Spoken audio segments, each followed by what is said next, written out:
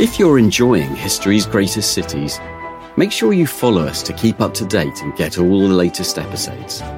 Thanks for your support. I hope you enjoy this episode.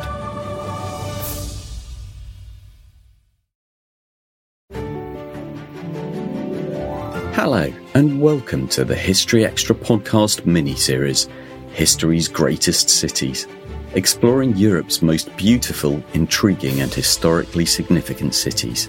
I'm Paul Bloomfield, travel writer and history fan, and in each episode of this series, I'll be virtually roaming the streets and sights of a great metropolis in the company of an expert historian guide.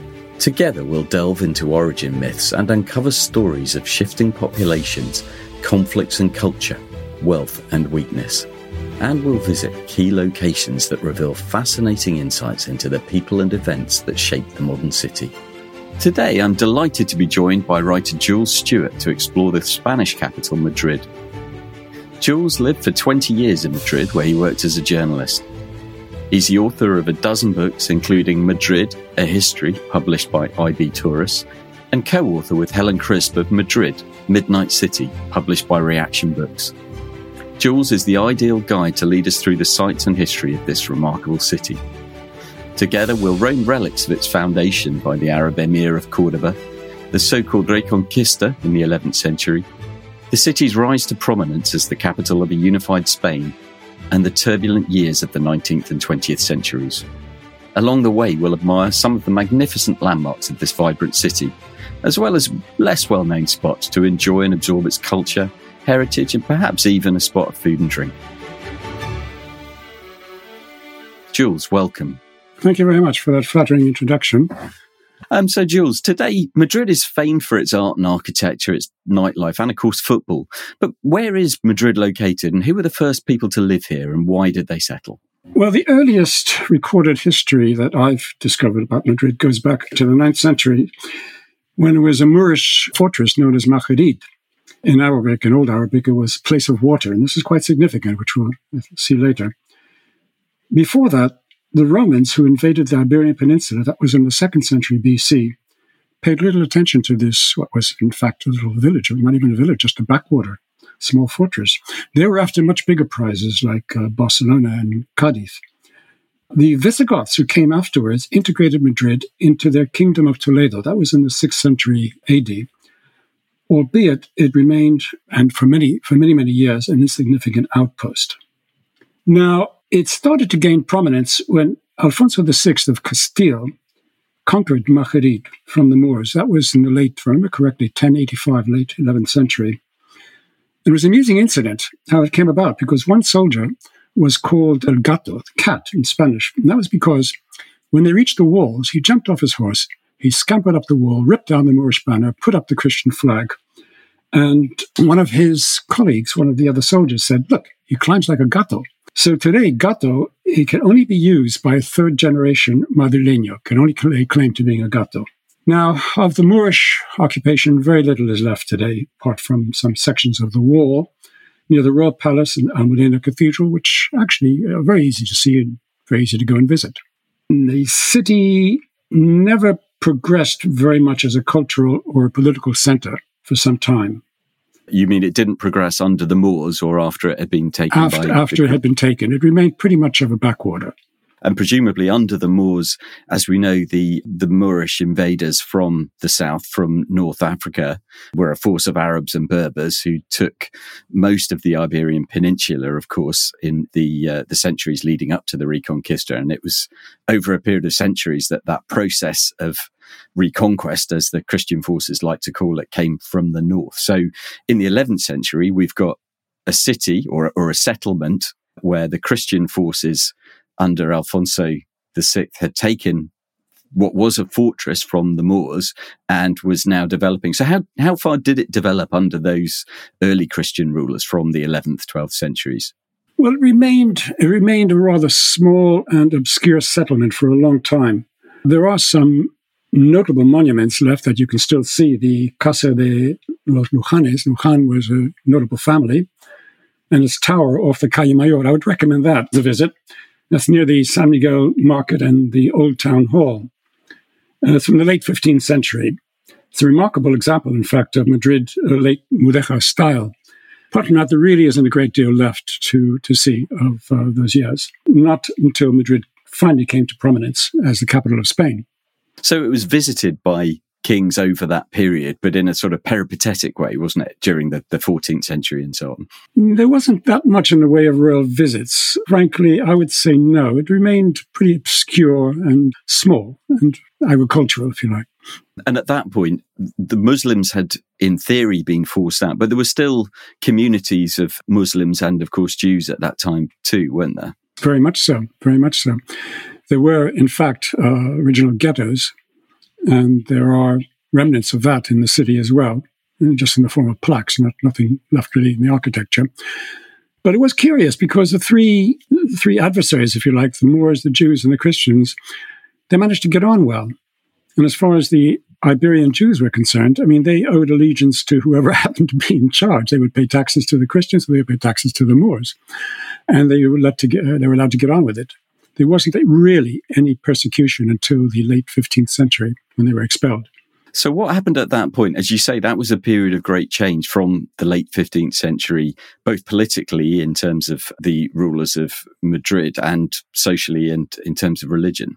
Well, the big game changer, in fact, came in 1561. The capital, which had been established by the Visigoths, remained Toledo. It shifted here and there to other cities, but it was basically Toledo. And in 1561, Philip II decided to up sticks and move his capital to Madrid. Now, I've seen documents, I've seen the decree ordering the shift of the capital. What I have not seen, and no one has ever seen, is any reason for him doing it.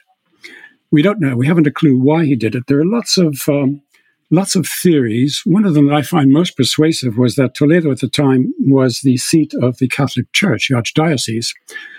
And Philip, to be able to get on with being the king of the empire, wanted to put some distance between himself and influence and pressure from the Catholic Church. Another strong argument is water. And that's where Madrid comes into it, because Toledo was growing rapidly, and the only source of water was a deep gorge down to the Tajo, the Tagus River. And it became increasingly difficult to provide drinking water for the population, whereas Madrid had the river, and this was important. It was also geographically the center of the Iberian trade route, and this had some importance. It had the Escorial, where Philip wanted to build his monastery. And so it also had a much more benign climate, believe it or not, than Toledo in those days, until Philip arrived. He had in tow about 7,000 people. Of course, these people needed to be housed, they needed firewood. Madrid was surrounded by woodland, and this all disappeared. Well, a lot of it disappeared. I wouldn't say all of it disappeared. And the woodlands protected Madrid from the fierce winds of the Guadarrama Range, 7,000-foot mountains 50 miles north of Madrid. So that disappeared, and the climate of Madrid changed radically. And the saying goes for Madrid that it's 9 meses de invierno y 3 de infierno, which translates as 9 months of winter and 3 of hell. So the climate is really quite severe, I've been a lot colder in Madrid than in London, frankly. We in England might remember Philip II as the king who launched the Armada against Britain in the late 16th century. But as you say, he had quite an effect on Spain as a whole and Portugal. And that period following that was quite a turbulent period in Spanish and European history, wasn't it? There were wars with various polities. Yes, I mean, Philip was the son of Charles V, the Holy Roman Emperor, and Charles I of Spain. It was a pretty hard act to follow. And 3 more Habsburgs were to follow in after Philip until the Charles II arrived. He was a very sad case. He was unable to produce heirs. The Armada, you mentioned the Armada, which is quite interesting because a lot of people could see the disaster coming. And I've seen a document in the Southern archives on South, La Duquesa de Medina Sidonia, called the Red Duchess. She has a wonderful archive. She's gone now, which shows that her ancestor was meant to lead the Armada. He smelled a rat and realized this could not work.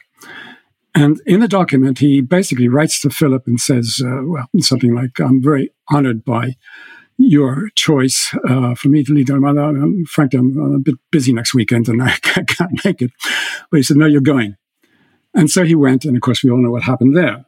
But then with the disappearance of the Habsburgs, we have the 18th century, which kicked off with the death of 1700 of Charles II, and a dynastic war, the War of the Spanish Succession, after which we have the House of Bourbon moved in to rule the country, as they do today. Now, a lot of people take issue with this, and they feel that the Bourbons basically were a bad influence on Spain, a nefarious influence.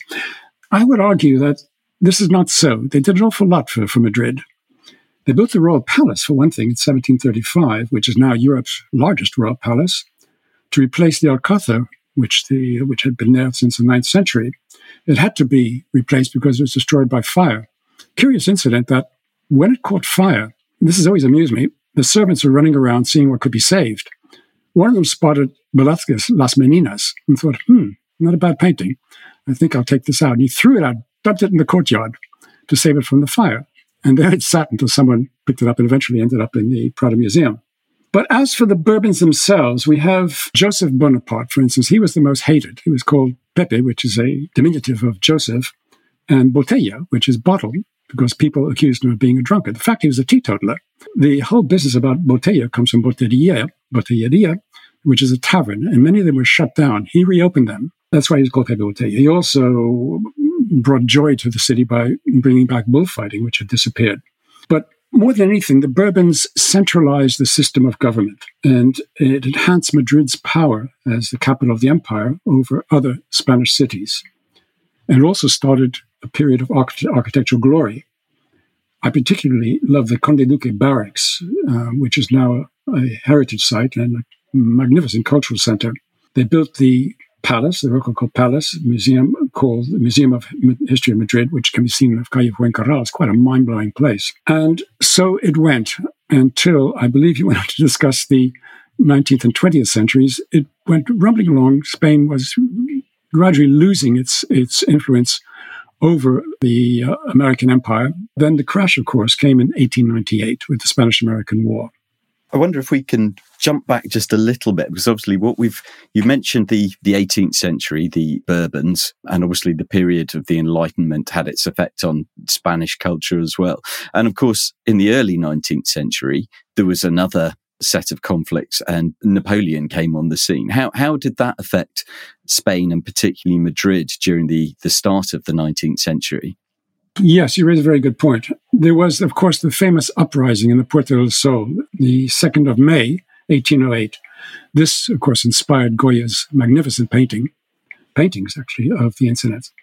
And this was in reaction to the occupation of Madrid.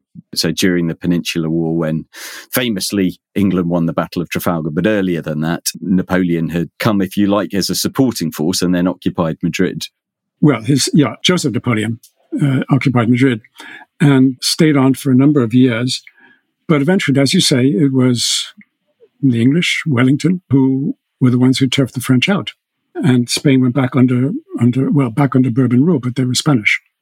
That sort of almost sparked a period of instability and more strife throughout the 19th century, didn't it, within Spanish political life?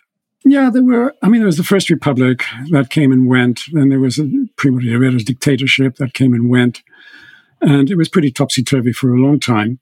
But Madrid basically got on with it. It's a city that's used to chaos, if you like, political chaos.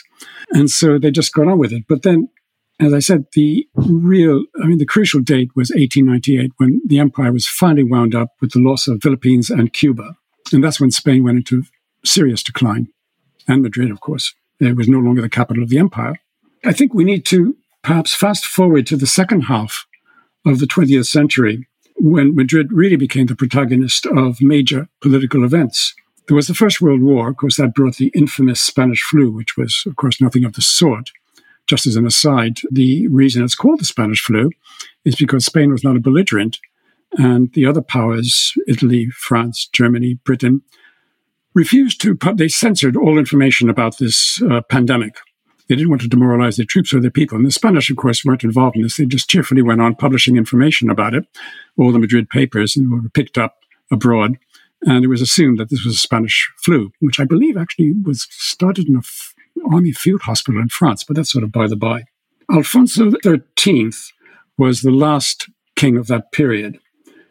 And that's when things really became quite violent. He was forced to abdicate in 1931. And there wasn't a great deal left of his legacy. There's a tunnel from the Royal Palace to Botín Restaurant, which is the Guinness Book of Records says it's the oldest in the world, by the Plaza Mayor, where apparently he would go and entertain his lady friends. His mother, the regent, Maria Cristina, had commissioned a comic for him from a Jesuit writer named Luis Coloma called Ratoncito Pérez, the little mouse Pérez, the Tooth Fairy, which is part of his legacy as well. Now it's a museum in the Calle Arenal and great fun to visit. And that was about it until 1936, and we all know what happened then, when the Republic fell and Madrid became a very heroic but embattled city. Perhaps you could give us an idea, just very briefly, the background behind the Civil War, so the conflict between the forces that became known as the Nationalists and Republicans. In the end, because of the conflicts within Parliament, they put together a government which was composed largely of socialists, communists, and a number of anarchists. This frightened certain elements within society, some elements of the military, the Catholic Church as well, and something had to be done about this, according to them. Madrid, Spain, was not really getting on with making any political progress because it was all based on infighting. And so the uprising came after the assassination of a Falangist leader, and that was July 1936. From that moment on, for nearly 3 years, Spain was a besieged city, living in most horrendous conditions. It was put on the map, of course. You'd pick up any book by Hemingway or any of those journalists of the time, and they were all there. Franco had the backing of the Foreign Legion and all the Moors. He brought them over from North Africa and started his march to Madrid. He went to Toledo, committed a few atrocities there, and carried on to Madrid, and there he was stopped effectively. For nearly 3 years, he was unable to enter the city. Constant aerial bombardments, constant shelling of the city. Well, the journalists tell you all about it, and Hemingway especially. Interesting, there's a bar called Bar Chicote, which was founded by Perico Chicote in the 1920s, I believe. I interviewed him when I was doing a story on people who remembered Hemingway in the 1970s, and I asked him what he was like. And he said, well, you see that stool over there? That's where he sat and drank. And you see the floor? That's where he ended up. He just couldn't hold his booze. So I thought that was rather amusing. They all reported on this. And of course, you had others. You can listen to YouTube recordings of Daily Express journalists who were with Franco, telling a completely different story about what was going on. That went on until the city was overrun by Franco's forces. You had the Telefonica building, which was the highest building in the city at that time, was a target for their shelling. The Banco de Bilbao across the road painted its golden dome black so that it couldn't be seen. And on it went. But the thing that always touches me most is that I've never seen a document of surrender. Army units gave in and they fled. They put down their arms. I've never seen anything where the government, the Republic of Spain, actually signed a surrender document. Madrid was overrun. It was defeated, but it did not surrender. That was about it. The city was extremely badly damaged.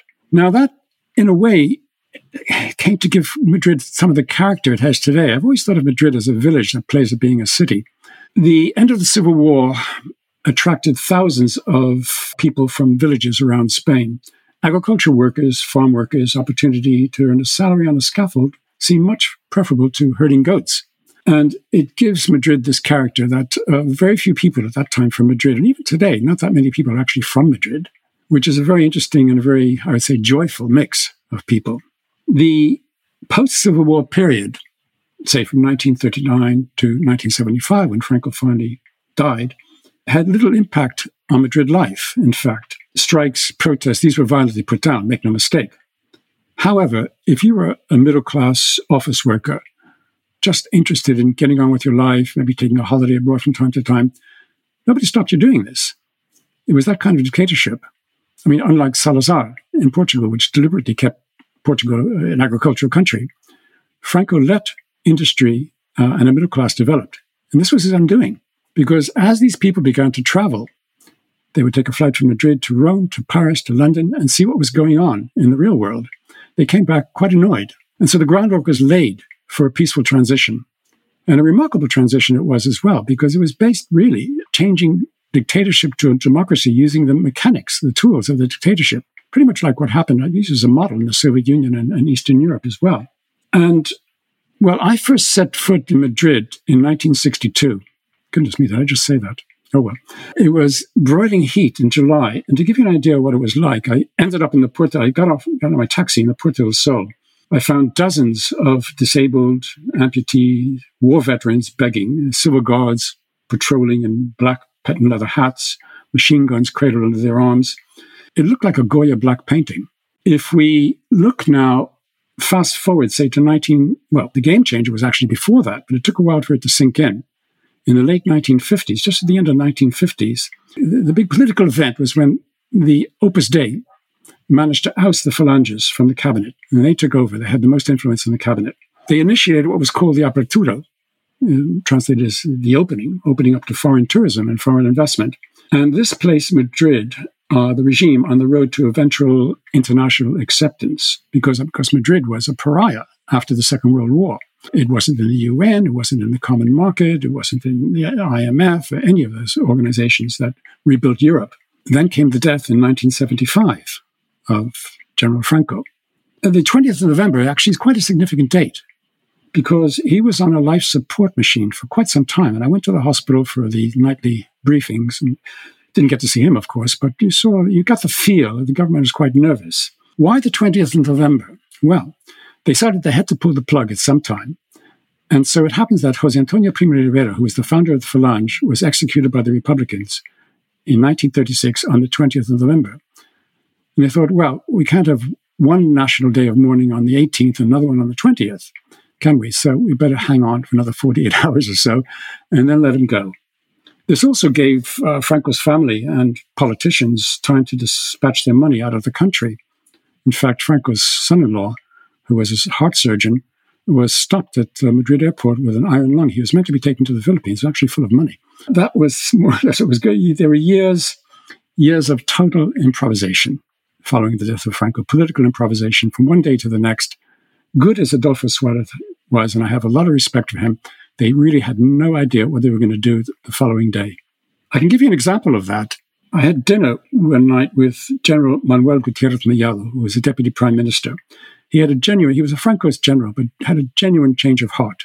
And he invited me to dinner after many calls back and forth and took me to the establishment restaurant, the Jockey. That was in January 1977. In our conversation, I asked him when they were going to legalize the Spanish Communist Party, because there were demos in the streets almost every day. And he said, under this government, never, and certainly not with Santiago Carrillo, who was the communist head, as head of the party.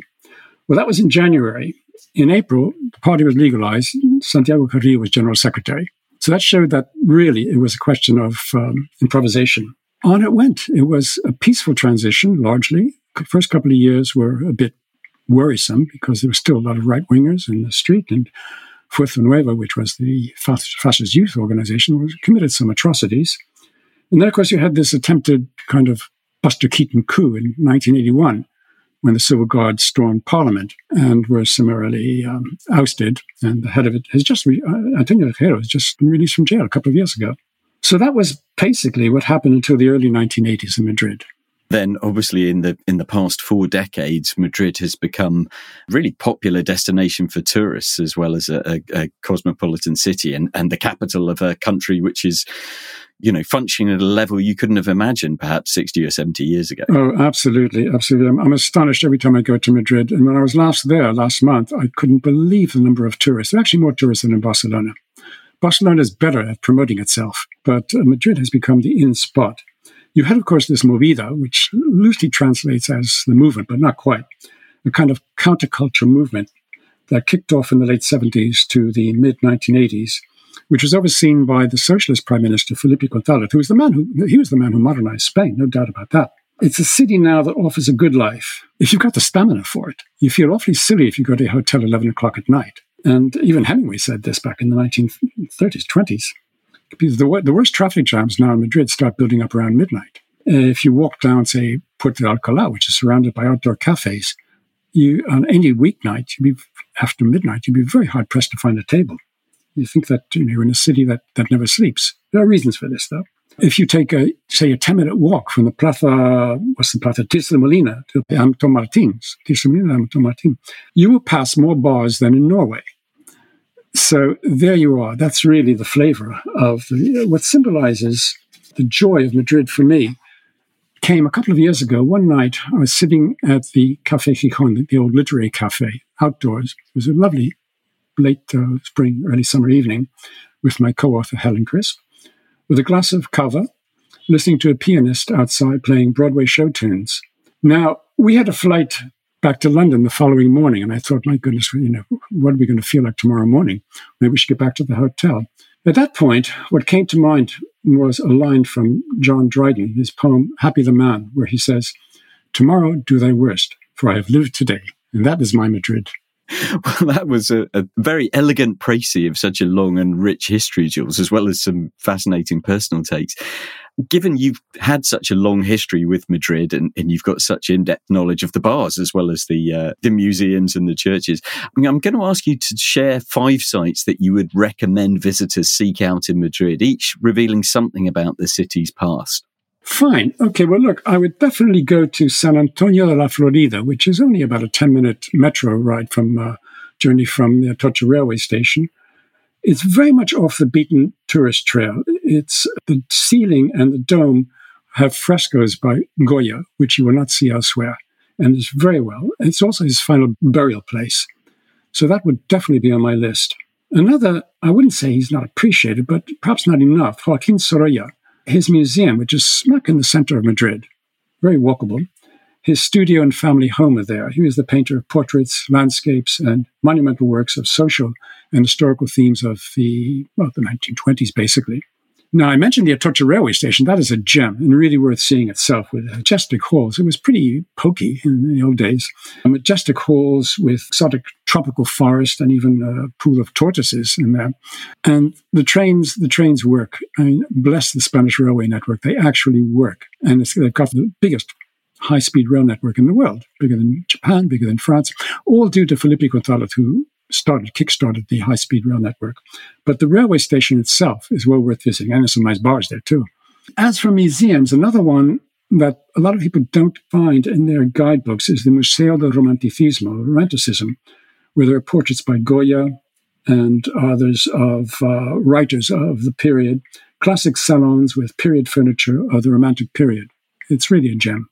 What period are we talking about for the Romantic period? Oh, I would say the very late. It came later in Spain than in other European countries. I would say the early 20th century. And of course, the Plaza 2 de Mayo, which is named for the 2nd of May, 1808 uprising, must be seen. It's the heart of the still vibrant Malasaña district where the Movida was centered, heaving with bars and restaurants. Visit Casa Macarena, which is an extraordinary restaurant. When you finish, go across the road to Café Manuela, named after Manuela Malasaña. She was a seamstress who lived in the Plaza 2 de Mayo, and she was attacked by French troops who tried to rape her, and she defended herself with a pair of scissors. And she was put up against the wall and executed, which is why it's called the Plaza Malasaña. That was her surname. If you go to the cafe named after her, you'll find it stacked with board games. You can sit there and play Monopoly or whatever you like. Well, before we let you go, Jules, could you share one piece of advice for anyone planning a visit to Madrid? Oh, yes, definitely. You're going to visit the Prado Museum. I would decide what you want to see. You've got more than 7,000 paintings there. I would suggest seeing the Spanish masters who you won't see so much of elsewhere, Goya, El Greco, and Velázquez, and Las Meninas, which was saved from the fire. If you've got time, the Hieronymus Bosch triptych, The Garden of Earthly Delights, is quite an impressive bit of enigmatic scenes. But most of all, above all, book online in advance, because the queues can have you standing there for an hour or more. If you book online, you just walk right past into the museum. That's what I would do.